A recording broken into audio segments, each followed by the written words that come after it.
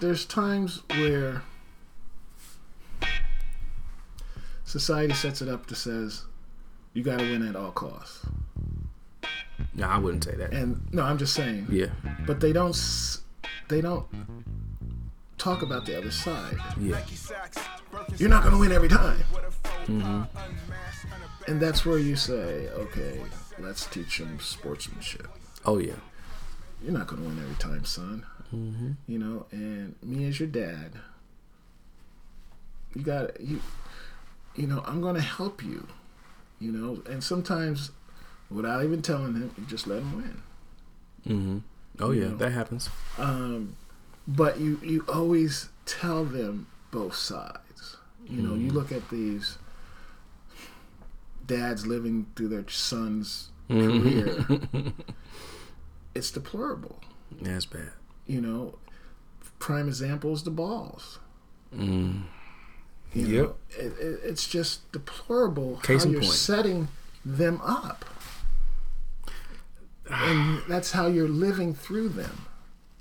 That's a tough one though. Why? Because his dream, his plan worked. His son was the number 2 pick in the NBA draft and is in the NBA. You know how hard it is to be in the NBA? If he didn't push his son the way that he did, his son may not have made it. Okay. So let's look at the flip side. that's success. Let's look at the flip side. What happened to his brother? They're still young. They're not even... Well, his brother got caught up in wherever he was overseas in China. And so how do you equate? Where does dad sit on the fence with that? Well, I will say, I mean, as a parent, there's only so much you can do. You can tell your kids to do all the right things. If they make a mistake, they make a mistake. You can have 4 kids in one household. One kid be a rocket scientist. Another kid be a street pharmacist. You know what I mean? And they came up under the same roof. So you never know how your kids are going to take what you give them. But if you push them to be the best, if one of them becomes the best, like that's a success.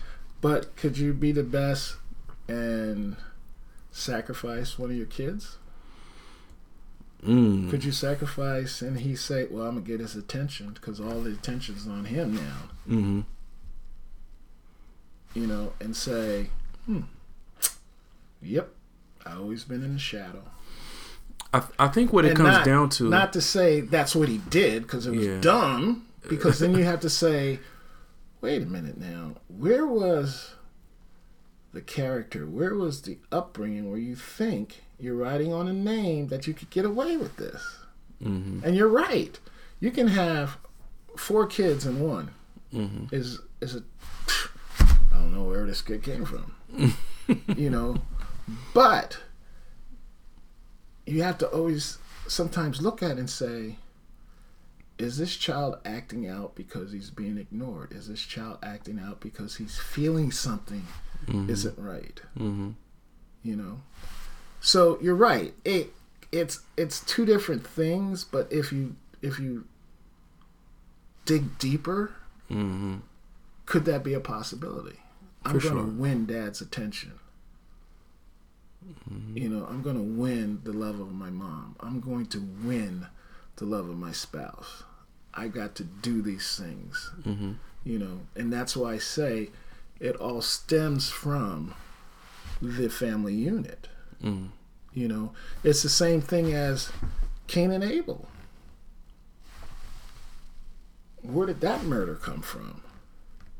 Never experiencing it, but, oh, you like him better than me?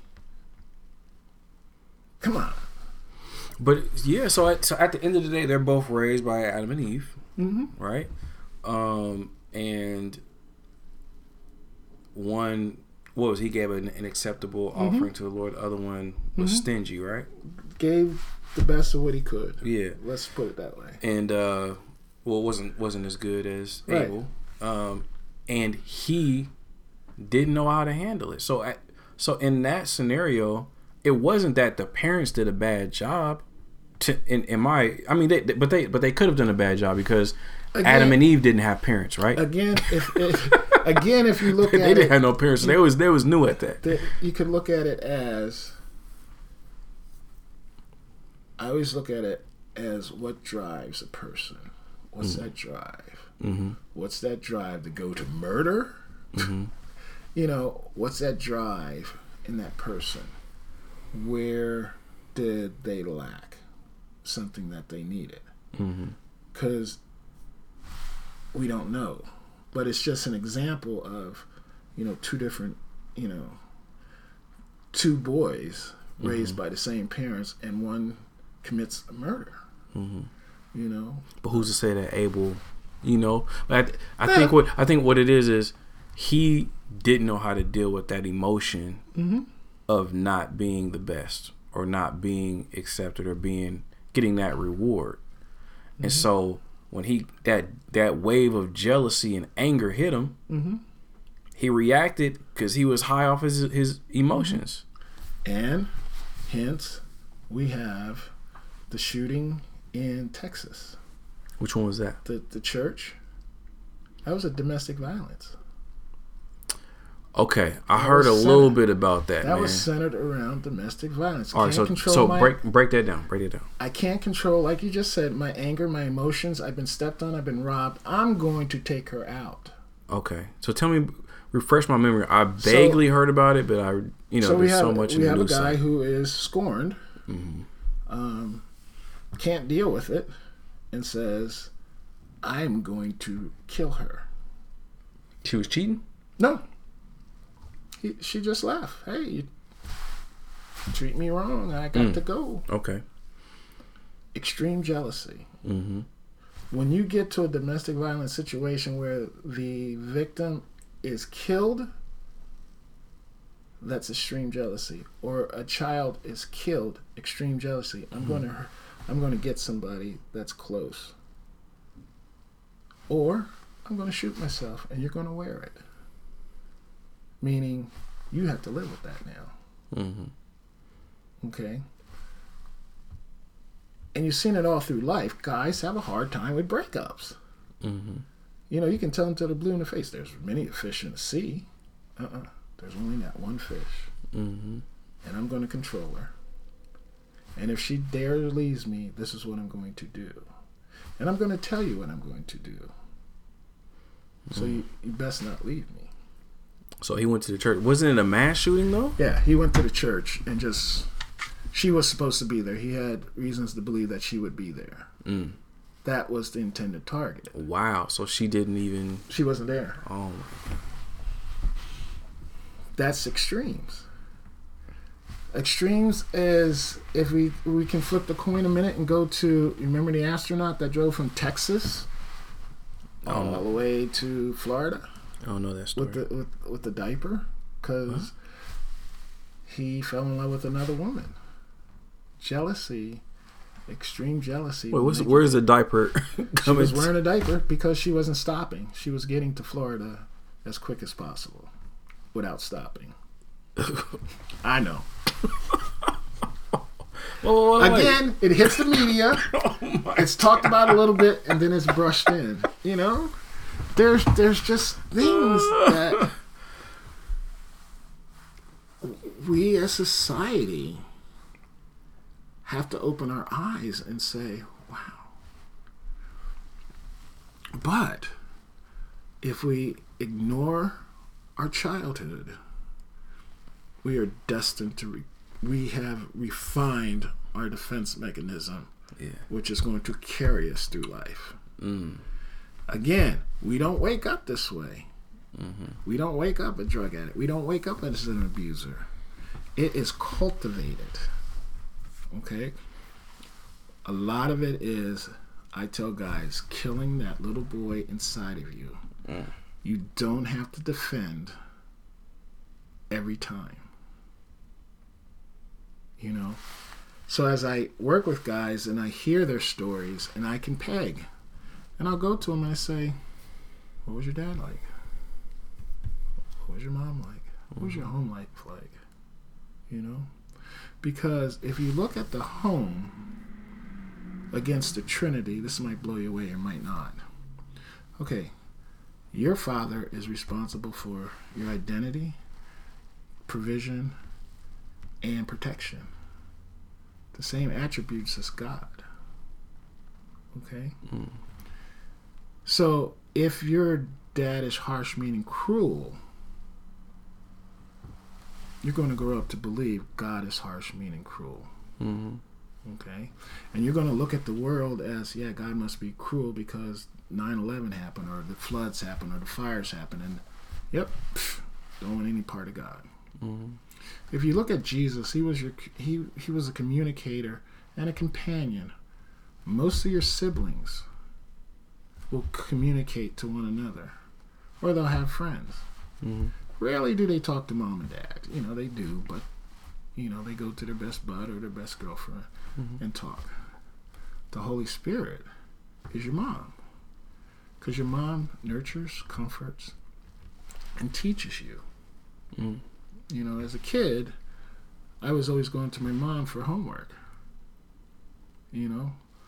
She was always teaching me. She was always comforting.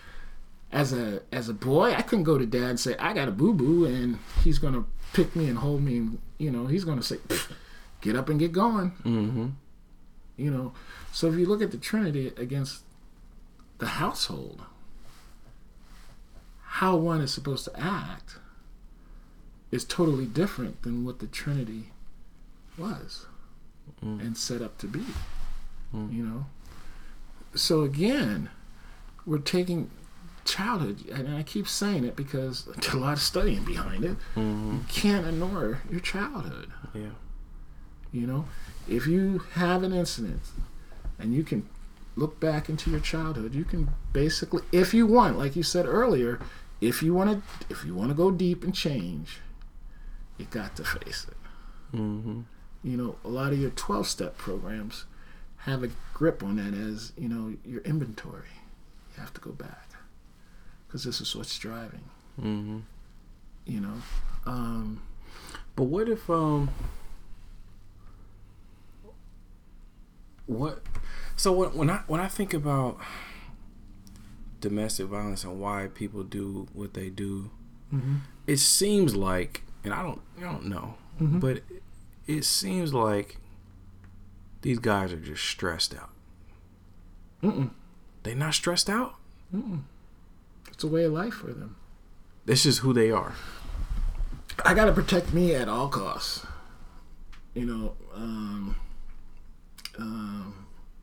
Maslow said it best, self first. It's all about me. It's just the ego. It's all about me. You can see it as society builds men up, it's all about a competition. I'm better than you. I got a better woman than you. It's all about competition. Okay? Again, the word humble and humility is never in society's dictionary because society looks at those two words as weak. Man is raised to be strong. Be strong and in control. So if I'm to be in control, I'm in control of my whole environment. And if you happen to be my wife, partner, or significant other, I'm in control of you. Because you have to listen to me. Because I'm here to protect, provide, and give you my identity. So you have to listen to me. And that's how those with an abusive tendency, that's how they think. So to tell them they have to be humble, that's not a word in their vocabulary. But then we flip the script and say, well, Jesus was very humble. He didn't go out of his way, and he could at any time to prove a point. It was almost like, and I'm just paraphrasing, like, well, if that's the way you want to think, that's the way you want to act, I'm just going to move on. He didn't have nothing to prove. And I tell guys, you have nothing to prove. But, again, and I keep going back to it, society says you do. You look at these guys recently in the news, with the sexual abuse. Mm-hmm. It's all saying, I'm better than you. You gotta listen to me. All these things, and I get what I want. Man, yeah, I think that's the thing. I get what I want. Mm-hmm.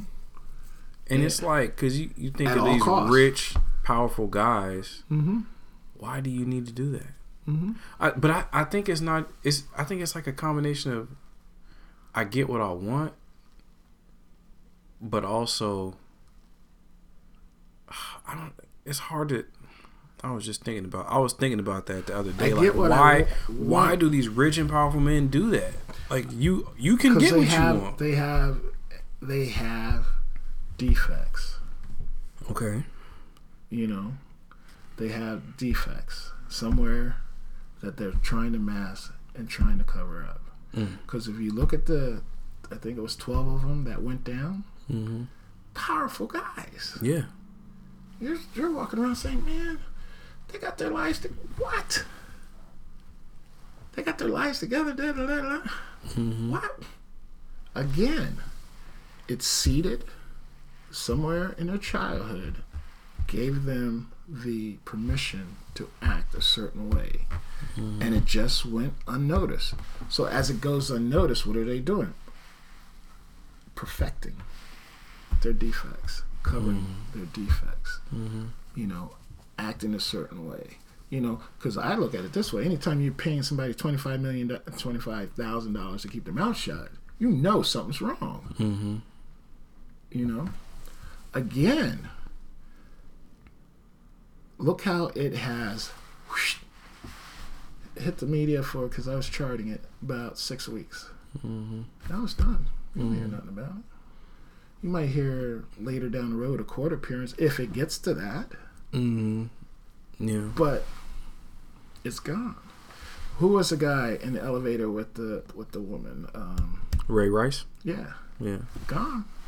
Well, he's not in the NFL anymore. Well, consequences. But, again, it was, let's splash it in the news. Mm-hmm. Let the NFL take a quasi-stand, and let's get rolling. Mm-hmm. Let's keep moving. Business as normal. Sorry you got caught. Sorry about your luck. Sorry we got to make an example of you. Let's keep moving. The world still says men are the tough. The rulers. So in domestic violence, that's the stance the man takes. I am the ruler. I am the king of the castle. I'm the man of this house. All of those things we tell you that society says they believe. But God says we're to walk in covenant with him and our spouses as equal. What about we're in America where people don't believe in marriage anyway. Well, So now what do we do? It's can't speak to that part of it. It's saying be in the world and not of the world. Right. There's things that we know.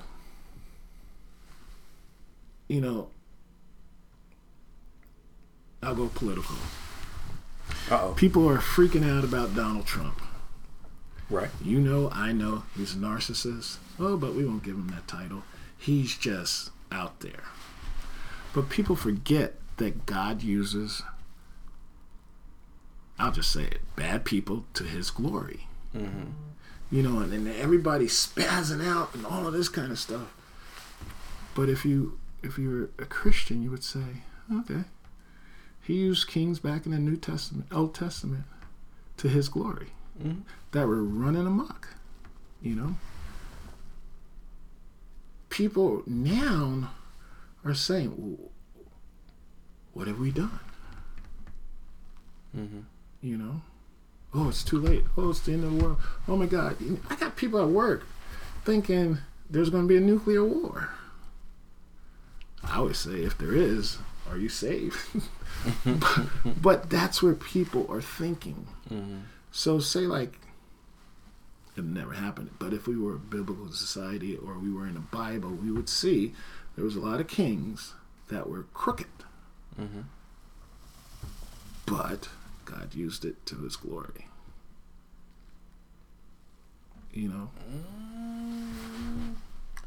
What part? I mean, I don't know if when I just read, I've been reading the Old Testament. I just read 1st and 2nd Kings. It was literally maybe 3 kings that were good. I didn't see anything glorious coming out of all them other kings from Jeroboam all the way on down. You know what I mean? Now the kings that did do was Jehu, Hezekiah, Josiah. They did some great things. But what was the backstory? What was the backstory of those crooked kings? Things were still moving. God was still there. God was still on the throne. But that was God. God was always going to be on the throne, whether they were crooked or. But he's still upright. Moving. Yeah, for sure. He's still moving, for sure. And you're right. Yeah. There was 3 kings. There's a lot of kings. You read the 40 Chronicle, something. And it's like this name never made it. Yeah. But his, lack of a better term, mission kept moving. Because if it stopped at those kings, where would we be? Yeah. But it kept moving through. Mm-hmm. But I will say though, I mean, when you take that example, mm-hmm. I don't want no parts of that. Like I don't want to live through Jeroboam, son of the bat. Like I don't want to live through that. But if that's who Trump is, then we're gonna go down like the Israel, like after all those kings ran through the people, after they went from the judges to the kings, they got sent into exile. Okay, hold on. That's not a good thing. If America is going to exile, hold on. I'm gonna need Hezekiah to come. If we look at the Israelites, right, and every action there's a reaction. Yeah. And God kept saying, "Hold on, let's go back even further. Mm-hmm. We need a king." God says, "You don't need a king. Mm-hmm. We need a king. You don't really want a king. I'm your king. Let's just leave it at that. Right. We need a king. Okay, if you want a king, I will give you a king." Mm-hmm. And so you look at the kingsmen that came. Okay.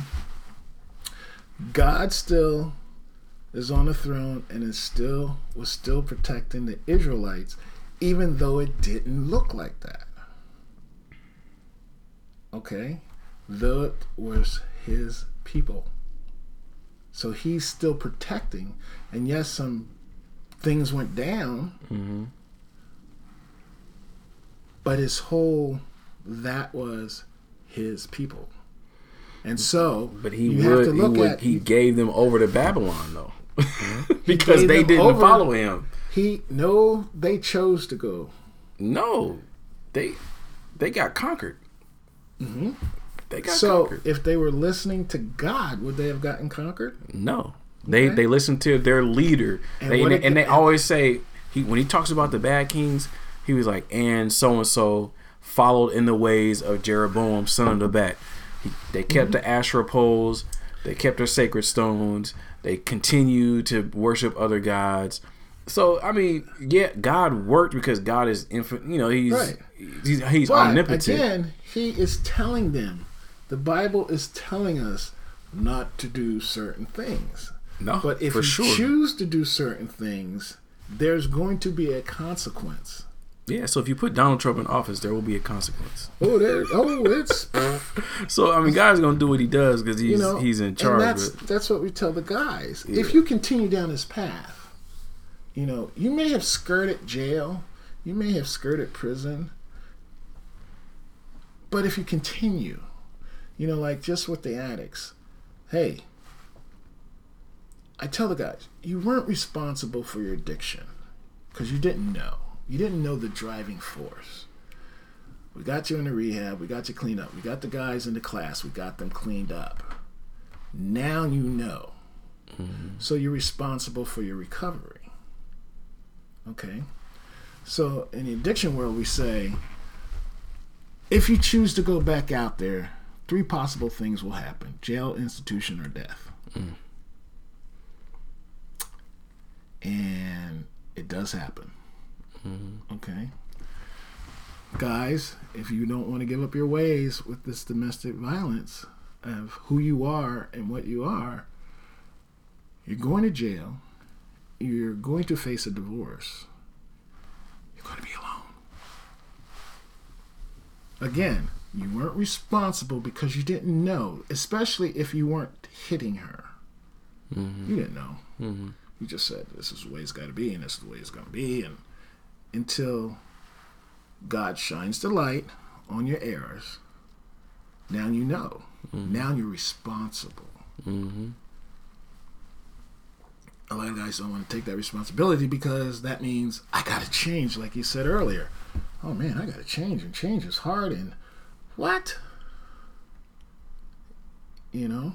It's tough. So you look at, as you say, the Israelites. Hey, got to change your ways. Change your ways. Come on, you can do this. I know. We were better back in Egypt. Some of the things that were just, I'm like, whoo. And sometimes we do that. Man, it was better being an alcoholic than the life I'm living now. It was better to be abusive than the life I'm living now. You know, but our God's a good guy and says, I gotta give him choice. I'm never going to destroy the world like I did because it pained me. So I have to give him free will. And these guys, as we teach them, they have a free will. You know, and as Linda spoke to it, it is, the percentage of success is very low. You know, it's one of those things where we wish everybody would get it, but again, it comes to, like you said, and I agree, changing those neurons, changing that path, blazing new pathways, blazing a new way of living, abandoning your old ways of thinking, accepting your past, going through that whole forgiveness. Hey, you know, I tell them, your mom and dad did the best thing they knew how to provide, even though it may not have been the right way, because it's evidence, because you're sitting right there in that seat. Okay, so we have to offer up forgiveness. We have to accept what happened to us, even if it was screwed up, and we have to let that go, forgoing the things of the past and embracing the future. And that's my message to the guys. You gotta let it go.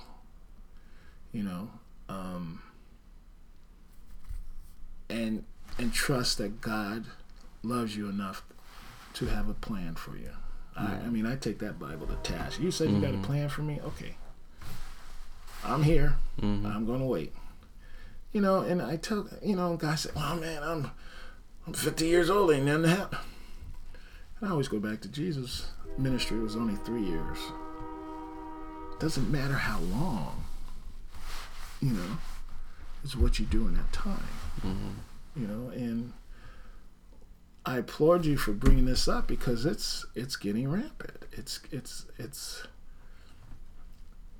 when I see it in 7th and 8th graders, you know, that's where it's starting.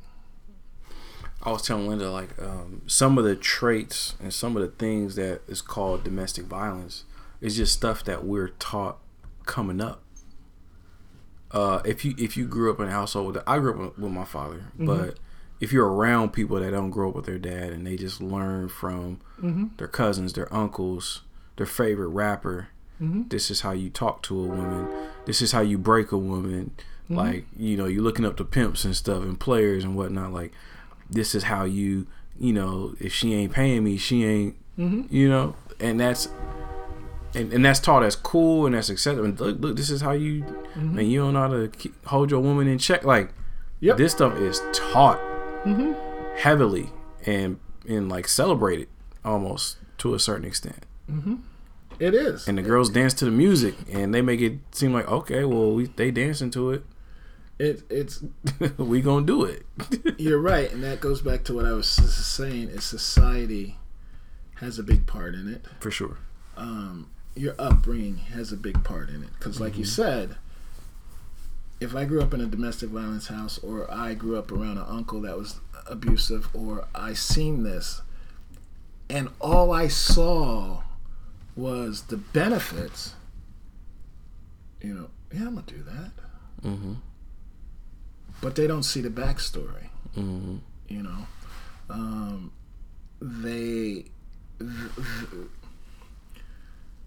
again, society's controlling what you are exposed to and what you are not exposed to. So they always withhold the backstories. Mm-hmm. You know, but growing up, that's why when I work with guys, when I work with couples, what's your backstory? What was your childhood like? What was, you know, as simple as this, traditions. Okay? You might have grown up in a household, someone might have grown up in a household where Christmas was the biggest thing since sliced bread. Mm-hmm. You know, we got the trees, we got the presents, tons of food. Might hook up with somebody who barely had a Christmas. Okay? So now you have two different ways of looking at a situation. Is anyone wrong? No. They are products of their environment. So there's going to be a clash. Mm-hmm. We don't need all this stuff. You know, first thing out of his mouth, I didn't have all this stuff when I was growing up. Well, you're not grown, you're grown now. You know? And as a couple, that's where you want to get to know one another and say, okay, honey, how can we make Christmas? You know, I understand and I thank you and I appreciate you for sharing what Christmas was like. It must have been tough. You know, that empathy, that compassion. Mm-hmm. How can we make this go where we both can enjoy it? Mm-hmm. You know? Versus this clanging, this clashing. Mm-hmm. He's getting mad because you brought too many gifts. You're getting mad because he's not buying any gift. You know, that clashing. Mm. You know, again, I implore any church that offers premarital counseling because they address these things. Okay, another thing, finances. You may grow up in a household where every penny counted. She may grow up in a household where money just flowed out of the faucet. Mm-hmm. You come together, you feel threatened because she's spending, and she feels threatened because you're not spending, and then the clash becomes. Mm-hmm. So the guys will take the assertive stand and say, you have to listen to me, and now I'm going to take power and control over the finances, because what you're doing, unacceptable. Because again, there was never that talk. Mm-hmm. Hey, I grew up like this. When I was a kid, this is how we grew up. When I was a kid, we didn't go to the mall or we didn't go shop. We went to the hand-me-down. We went to Goodwill. Is there any level of communication that will stop a domestic abuser from abusing? Okay, explain that. What do you mean by? Because a lot of this sounds like miscommunication. I think one way, you think another way. Mm-hmm. Because, and that's basic relationships. Like everyone in relationships, the longer you're with somebody, the more conflicts you're going to have, right? I disagree. Well, and I would say the more time you spend with someone, the more probability that you're going to have a conflict. Two people are not going to think on the same plane at all times, but you're bound to get in conflict. Right. There is going to be conflict. The difference is it healthy or is it abusive? No, I'm talking about the basic, because what you're saying is, you know, with these guys who are doing this, mm-hmm. or, you know, certain things are coming up like, all right, you spend a lot of money, I don't spend money. Mm-hmm. That's something that can be talked about and dealt with over time. And that's something that that person is going to have to yield. people don't want to yield, because if I yield to you, you're going to take, I perceive you're going to take advantage of me. So I'm going to hold on to it. You see? If I yield and compromise, which we're not taught to do as men, then you're going to take advantage of me, and I can't have that. If that makes sense. So so what I'm saying is, that's that man's perception, right, of the situation, right? Because if he was with a woman that could communicate in a way to circumvent his whatever, what is he's But what's it cost him? He has to be vulnerable. You so scare me. He's insecure. You're right. You scare me when you spend money like the way you do. I don't get it. But he doesn't see that bills are being paid. He doesn't see all of that. He's relying on his past to say, whoa, we got to shut this down because like you said, insecure, my security doesn't feel right. Something new. We got to shut it down. So just to jump back, yes, in relationships, there are healthy conflicts. There's going to be conflicts, granted. Part of the conflicts, to keep it healthy, is to know a few communication skills. It's yielding, as a man, yielding the floor and saying, I will listen. I will not bow down. I will sit down and listen to my wife. Okay? The wife will say, I will sit down and listen to my man. So now we're coming on an equal plane. I will ask a tough question. What's the fear driving that behavior? Which one? No, I'm just saying. So if it's finances, what's the fear driving your behavior? Oh, you would ask what's the fear driving? What's going on inside you? And vice versa. I would ask her, what's the fear? Because everything is about protection. I got to protect me. Okay? And so if I see you are spending money and I'm not even looking at the bills are being paid and all that kind of stuff, I'm just saying I'm watching and I don't feel secure. So I got to step up to the plate and shut this thing down. Instead of saying, I want to express my fear I have. I have a fear that we don't have money. Because remember, is it based on fantasy or reality? Fantasy, you're just telling yourself, we don't have no money. Reality says, here's a checkbook. Here's a bank account. Oh. So again, it's like you said, it's that how we were raised and what we bring to the table. Okay? So in a marriage, you're going to have conflict. You know. But it's how you handle it from a man's perspective. That's what it comes down to. Do you sit and say, I'm going to sit down, I'm going to expose my fear, and I'm going to allow her to speak, instead of letting my fears drive my emotions? Because it all boils down to, as you said earlier, insecurity. Yeah.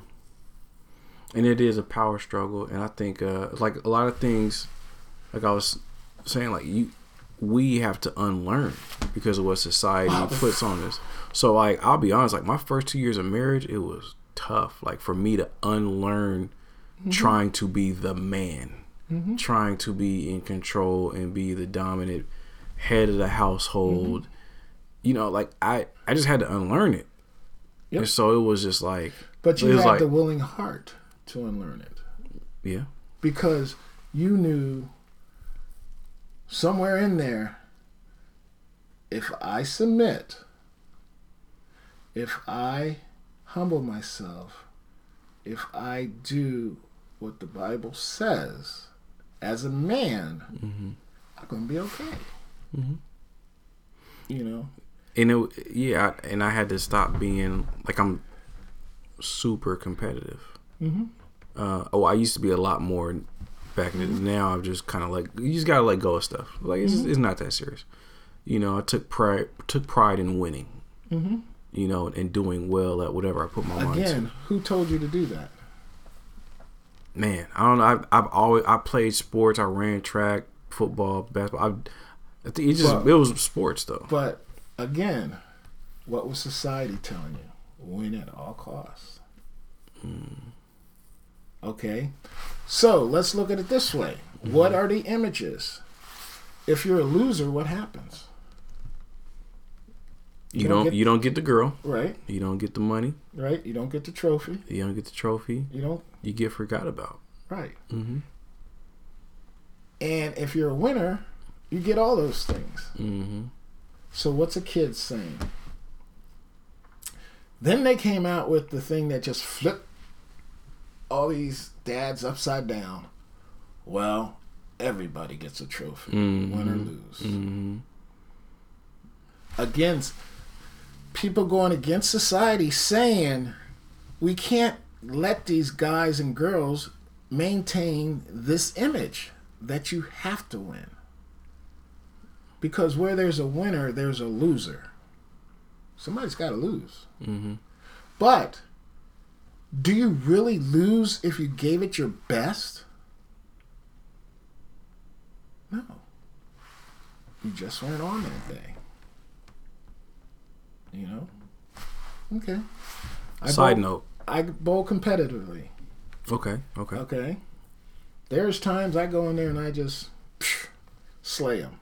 And then there's times I go in there and it's like, have you ever bowled before?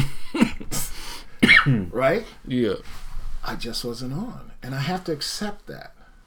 Okay? Because what happens, the more you do bad, the worse you're going to get. Because your psyche is now kicking in. Your negative self-talk is kicking in. You're never going to recover from that. Where I teach in sports, you know, I coach in the junior high, man, all I'm asking is you gave it 100%. You know, and I really go after track because I'm an individual sports guy. I'm not a team guy. I just don't. I'm individual. That's my competitiveness. But the individual dual sports, you're going against yourself. Pretty much, yeah. You know, you have especially track. Yeah, you have the target. You have the finish line. It's you and the clock. Right. But we don't look at it that way. It's me and a guy next to me. And that's how we run our race. Or that's how we do our thing. Not, like you said, it's not you and the clock. You know? Everybody, say like track, we'll use track. The winning is if you beat your personal time as the last time you ran. I feel you. You know? But society, like you said, sets you up to fail. Because not everybody can win. Not everybody's going to win. You know? And like you said, in a relationship, if you come, you have to unpack those suitcases and you have to retool yourself. That's just a given, or else you're not going anywhere. Yeah. And you're going to take that dominant stance. I'm the man of this house, and you're going to listen to me. And if you don't listen to me, this is what's going to happen. You know, and again, like I said earlier, it doesn't have to be physical. You know, the person who wrote "Sticks and Stones will break my bones, but names will never hurt me" was a liar. Yeah. Names destroy people. Right. You know. That's like the worst advice you can tell a kid. It's like, but we grew. I'm 60 years old. We grew up with this. Oh, sticks and stones. Ah, man, what you said? Yeah. Yeah. Okay. You know. Yeah. And so if you look at it as from a woman's standpoint, that's where they make that statement. I would much rather him hit me than use psychological. You know, and I mean, I know we got kind of off topic, but I think it all melts with the thing of, from a guy's perspective, you've got to go back and you got to accept some things. Yeah. And you have to relinquish and humble yourself. And know that in your humbling, your humility grows strength. Mm-hmm. Because in your humility, you're willing to learn, you're willing to be guided and molded. Mm-hmm. You know? But... So there... I want to interject real quick, because when you were saying what you were just saying, and also what you were saying before about your childhood, I've been reading this book. It's called "Breaking the Habit of Being Yourself." I mean, this book is deep. It will be tough. It would be a good book maybe to read in class for your guys, but I mean, it goes into scientific stuff about like your brain waves and how your brain functions and how it develops. So it talks about like the 4 stages. It's like delta, theta, alpha, beta. So so theta is the second stage of the brainwave function. So ages 2 through 5 is when the theta wave starts. So that's when your brain is in theta, imagination is high and you live in the abstract, and you will believe anything someone tells you. So what, like, stuff that's happening to you when you're a kid, age 2 through 5, and it just goes to your subconscious. So phrases like this is why I thought about it. Phrases like this have a huge impact ages 2 to 5. It says, big boys don't cry. Girls should be seen and not heard. Your sister or your brother is smarter than you. Sticks and stones break my bones, but you know, words would never hurt me. So when you're a kid, you really you believe all that stuff, and it gets deposited in your subconscious, in your cerebellum, and it's stored there. And once you become older, you're still operating. You're still based upon that. That's been deposited. It sounds like the book would go into, if they went into it that deep, there's an age where development stops and it becomes survival. Yeah. Okay. So after the age of 12, maybe. So if you're stuck as a 12-year-old, and whatever is in that range, that's all you know. That's it. And you're stuck. It says after the age of 12, the door of the conscious mind closes, and the unconscious mind. The door of the conscious mind and the unconscious mind closes. So after you have that stage of analytical or the critical mind developing ages 5 through 8, and then 8 through 12, that's when things shut off. Boom. So imagine a child in a trauma situation. Okay. I perceive danger, therefore I need to protect. Yeah. So now, as you said, the doors start to shut. Boom. And that's where we stop. And that's that inner child that lives within grown men. Somewhere along the line, their learning, their reasoning, and all that was stopped. And now we go into survival mode. And if this is how I'm going to survive, this is all I know. And you're right. Now we take a 30-year-old, a 25-year-old, a 40-year-old, a 60-year-old and say, dude, you got to change. And they look at you like, what are you talking about? This is who I am, and I'm not going to change. You know, so therein lies the dilemma. Therein lies, man, we got to put those old ways down. You know, again, you're not responsible for your addiction. You're not responsible. I mean, you're responsible, but you're not responsible because you didn't know. You didn't know the effects of your addiction. You didn't know the effects of abuse. Because you're looking at it as a way of survival. Yeah. So now once we tell you to put... You can't blame yourself, but you are responsible. Right. You have to come, you know, the Bible talks about forgiving yourself. Mm-hmm. You know, this is what I know. This is what was taught to me. Mm-hmm. This is how I thought most guys would say, this is the way I thought it was supposed to be like. Mm-hmm. And again, you brought up a good point about society. Society says, no. Look how they portray men. Mm-hmm. You know, look what happens if you're not, quote, successful. Mm-hmm. You know, God says be content. You got guys out here using an excuse, man, I work 30, 60, 70, 80 hours. I provide. I have a right to drink. I have a right to get mad. These are my given rights.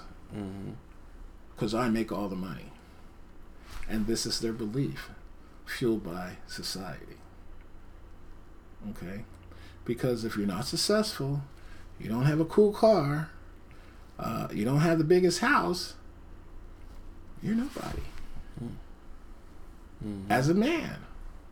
Then people say, oh, I'm a failure, I might as well just go drink, I might as well go just beat my wife, I might as well just give up. Mm-hmm.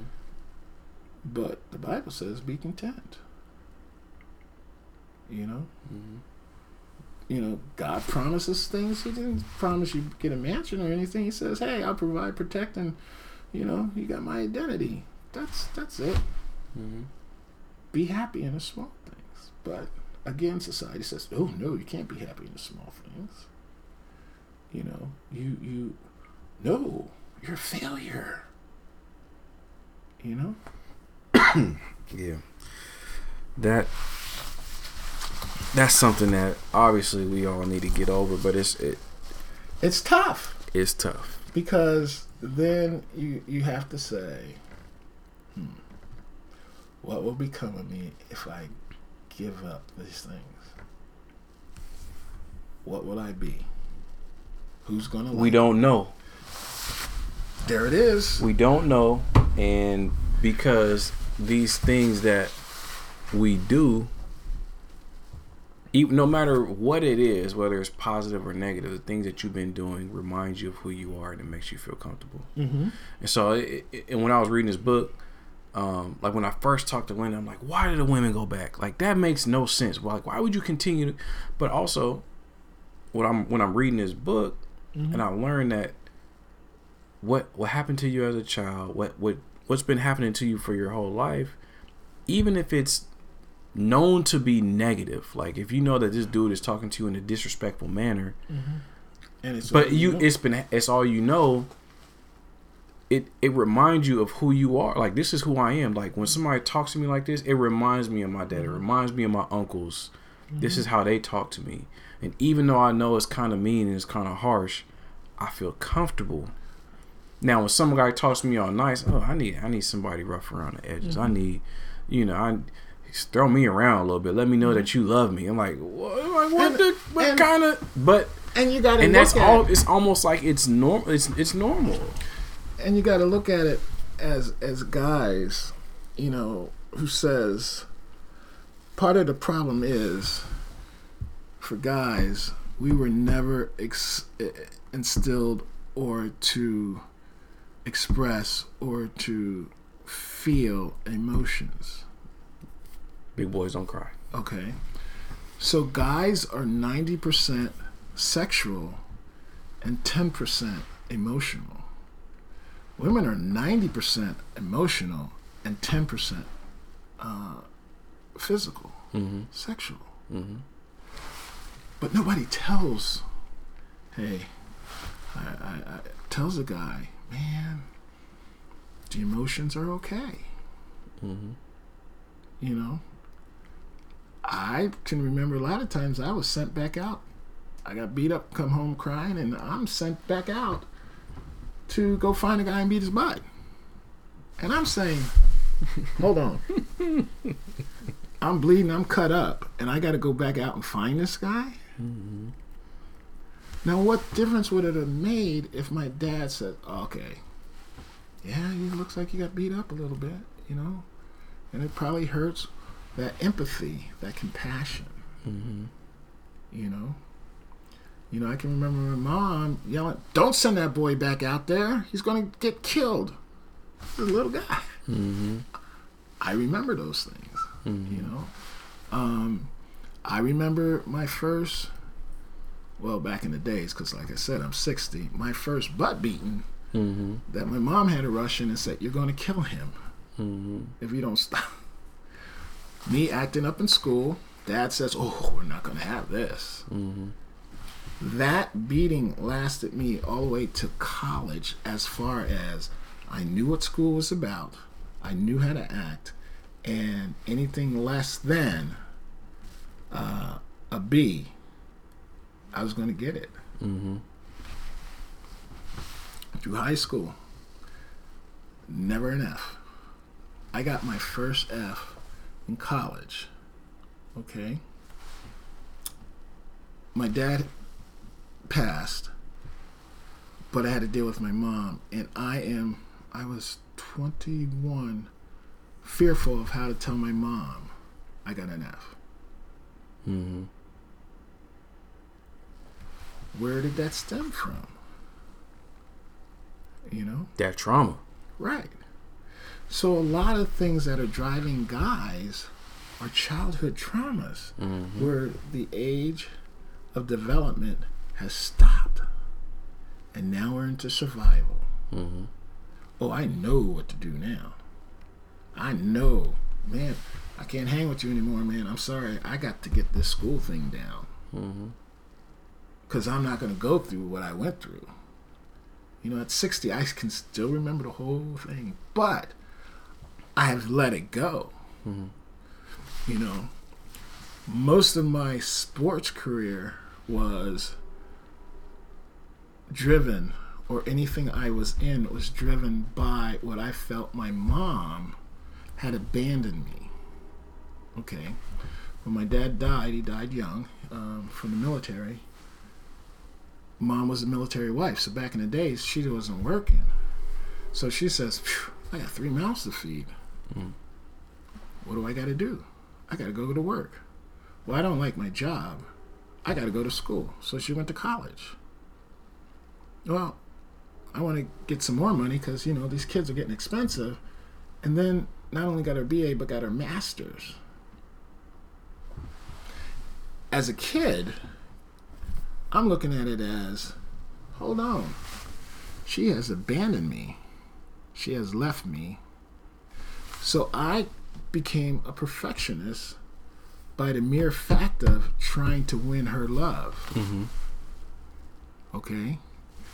My mindset, if I perceived a failure coming up or I wasn't going to do as well, I quit. Mm. Because I didn't want her, I didn't want to lose her love. Mm. So this is a kid thinking now. Mm-hmm.